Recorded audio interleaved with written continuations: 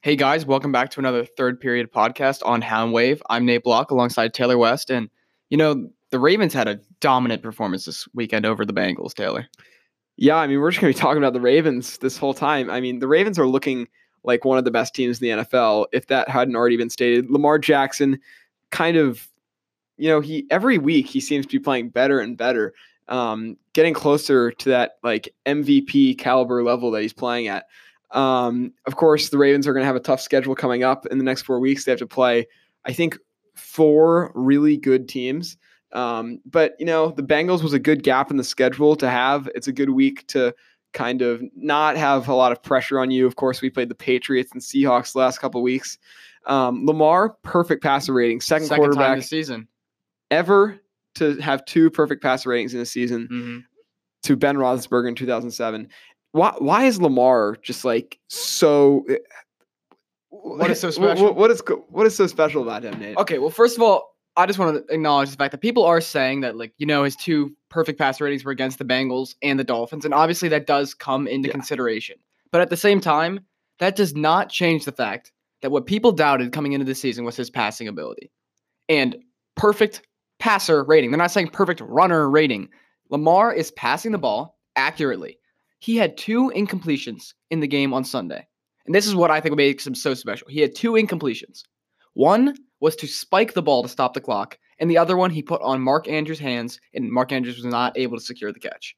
So Lamar was completely accurate. He can run the ball like no other quarterback we've ever seen in NFL history. His run... It was maybe the play of the year. It may have been the best run from a quarterback of all time. Yeah. The spin move, was amazing. You're seeing him do things that are like literally highlight reel plays from wide receivers. The CBS commentator was like, "Oh, and he broke his ankles." Yeah, it was really special, Nate. And one thing that we can talk about, we thought the Ravens were going to come into this game, just pound the rock, just no relenting on the ground. But they didn't really run the ball that well. Lamar had that one good run, but other than that, we rushed for less than 100 yards other than that run, which I was surprised by. The Bengals had more rushing yards than us. Yeah, Taylor, we were wrong in the fact that they were going to run the ball a lot. I think that part of the game plan was to initially do that, but when it was stopped in the beginning, we kind of went back to the passing. But I did mention that I thought that if the Ravens were able to get a lead, I think they always want to give Lamar Jackson the opportunity to pass. It's kind of the opposite of what you see from most teams. Most teams, they pass in the beginning and they just run out the clock in the second half if they're winning.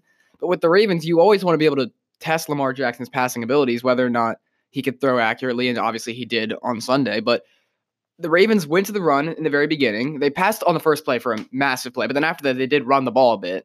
And I just think that why break something that's not why?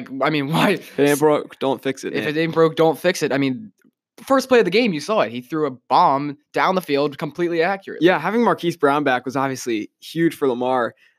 He's really had a solid rookie season so far. When he's on the field, he makes plays. He had a touchdown, and obviously to start out the game, kind of what nobody expected, a 60-yard pass from Lamar Jackson right on the money to Hollywood. But yeah, one thing I did want to talk about, though, I'm a little bit worried about our run defense right now. Michael Pierce, I think, was a healthy scratch because they didn't want to get him injured. But I don't know. Joe Mixon seemed to be running the ball pretty dominantly, even though he averaged 3.8 yards per carry. It didn't seem like we had much of an answer. But the defensive line as a whole, I'm not liking. Yeah, I'm not liking it either. I think part of the reason is you saw number 95 on the Ravens. I think what's his last name? I think it's Zach Sieler. Zach Sieler. He came into the game due to an injury, and you need to have some sort of backups that can get the job done. Sieler, great job getting off the tackle and getting towards the quarterback, but then you just see him run straight past the quarterback. It's just like Chris Moore on any punt return. He's just sprinting right by everyone. You can just watch him on any punt return. His hair is just drifting behind him, and he will just sprint right by. It's something that I really just enjoy watching when I'm watching Ravens football. Not great to see from your defensive end when he's running past the quarterback who then goes upfield and gets 10 yards. But what I'm kind of worried about here is the way that the Ravens defensive line just still not getting enough pressure. And then also the screens, like that screen to Mixon. Yeah. absolutely destroyed us. I mean, it's really, it's the screens and also the pass rush. We only have 16 sacks in the season, which ranks in the NFL's bottom 10 pass rushes in the NFL. The thing is, the Ravens are hitting the quarterback at the second highest rate in the NFL. Yeah. That's incredible. And then you have in the bottom 10 of sacks. I mean, that's just unheard of. Yeah, I mean, it is a weird stat, but I think that it is, I mean, obviously it's still very important that we are hitting the quarterback, the second most in the entire NFL. And I think that does help our corners and our safeties and everything, because we've had a decent amount of interceptions this season. And I think part of that is due to when you hit the quarterback, or if you're in the quarterback's face as he's throwing it, he's more likely to throw an incomplete pass. Or an incomplete pass or an interception. So from that standpoint, I do think the defensive line is doing a pretty good job, but I just think we need to be able to secure those sacks. Yeah, one issue that has kind of stuck with us the entire season, it's been unexpected for the Ravens, is special teams. Our coverage team has done a really poor job. Whenever I see Justin Tucker kick it off, I'm always like, oh God, he didn't kick it out of the end zone. If they're getting to the 40-yard line, and that often happens. They have a really fast guy. I think his name is Brandon Wilson. He's very good. He returned a kickoff against the Ravens in week 6, I believe. And that's not good. Justin Tucker, not a great game. I mean, he did make all 7 of his extra points, but 1 was off the post. It's worrying me to see the Ravens special teams get kind of flustered at this point in the season, as special teams can play such a huge role in the playoffs and as the season comes along. Yeah, definitely. It's kind of unheard of for the Ravens because we've always been such a strong defensive and then special teams team. And now that the offense is taking off, it kind of seems like our special teams is now lacking. But I mean, overall, we have always can pick out the little things that we need to improve on. But really, the Ravens have been very, very, very good thus far. And I mean, I don't have much to complain about the game last week. And now we can move on to the game this upcoming weekend, which we tried to flex into a Sunday night game, but we were unable to because it did not meet certain NFL guidelines. But it's looking to be a really, really good game. Yeah, this is going to be an awesome game. I'm really excited. 2 MVP candidates, Lamar Jackson, Deshaun Watson. I just think it's going to be I think it's going to be a high scoring showdown between 2 of the best quarterbacks in the NFL. What I'm a little bit worried about is Deshaun Watson's running out of the pocket ability. He has rushed for the second most of any quarterback this year. I'm worried the Ravens defensive line is not going to be able to stop him, especially because the defensive line kind of struggles with getting to a mobile passer. Yeah, I agree. I feel like a lot of the quarterbacks we've played this season that we've done very well against have been like the Tom Brady's and the players like that who sit in the pocket and can throw passes, and we kind of fluster them. But if you think about it, the game where I think we looked the worst the entire season was against Baker Mayfield, who also has the ability to get out of the pocket, make plays with his legs, and he's kind of just like more of the Deshaun Watson type, where he's young and he's electric and he can do other things that besides just throwing from the pocket. And that is one thing I kind of am scared about going in this game. Baker took it to us, put 40 points on our team, and I feel like Deshaun Watson has the ability to go at the weaknesses of the Ravens defense. And this game plays huge playoff implications because the Ravens have already lost to the Chiefs, which could end up hurting them at the end of the season with a tiebreak. But right now the Ravens do hold the first round bye at the 2 seed, but the Texans are right there at 3. And if the Texans were to win this game, they would have that first round bye slot coming into the final weeks of the season. So if the Ravens were to win this game, it would put a 2-game lead on their on the first round bye. And it would also give the Patriots pressure, who they would have the tiebreaker over after beating them 2 weeks ago. But also the Patriots do have a tougher schedule coming up. Yeah, no, I think this is to me, I'm not that afraid of the Bills in the upcoming games.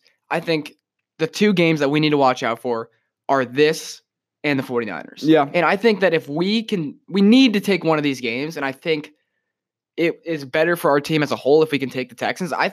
I genuinely think we could beat the 49ers. It would not be super, super difficult, but I think this is actually a harder team to beat than the 49ers. I mean, yeah, I was watching on TV.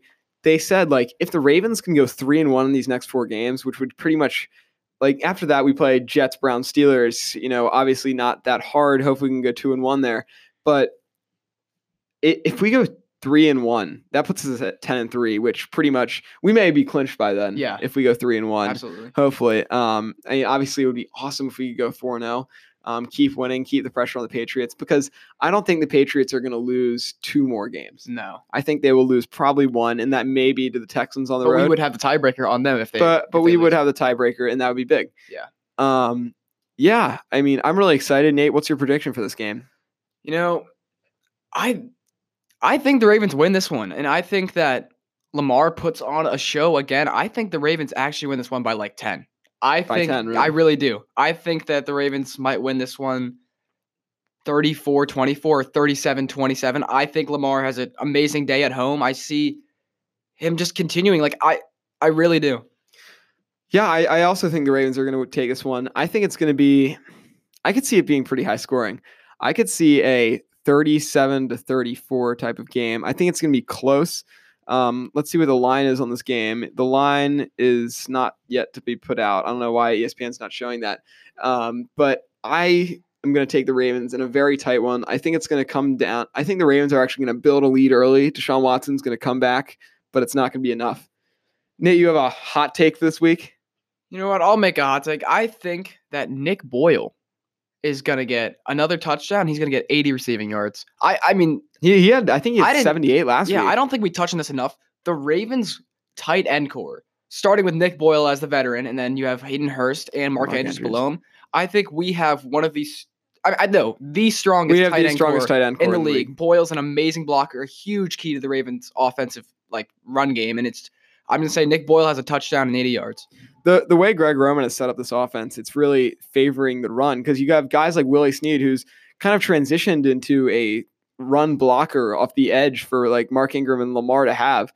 But I think my prediction in this game is I think Deshaun Watson, I think he throws for 350 yards. I know that the Ravens secondary has much improved over the last couple weeks.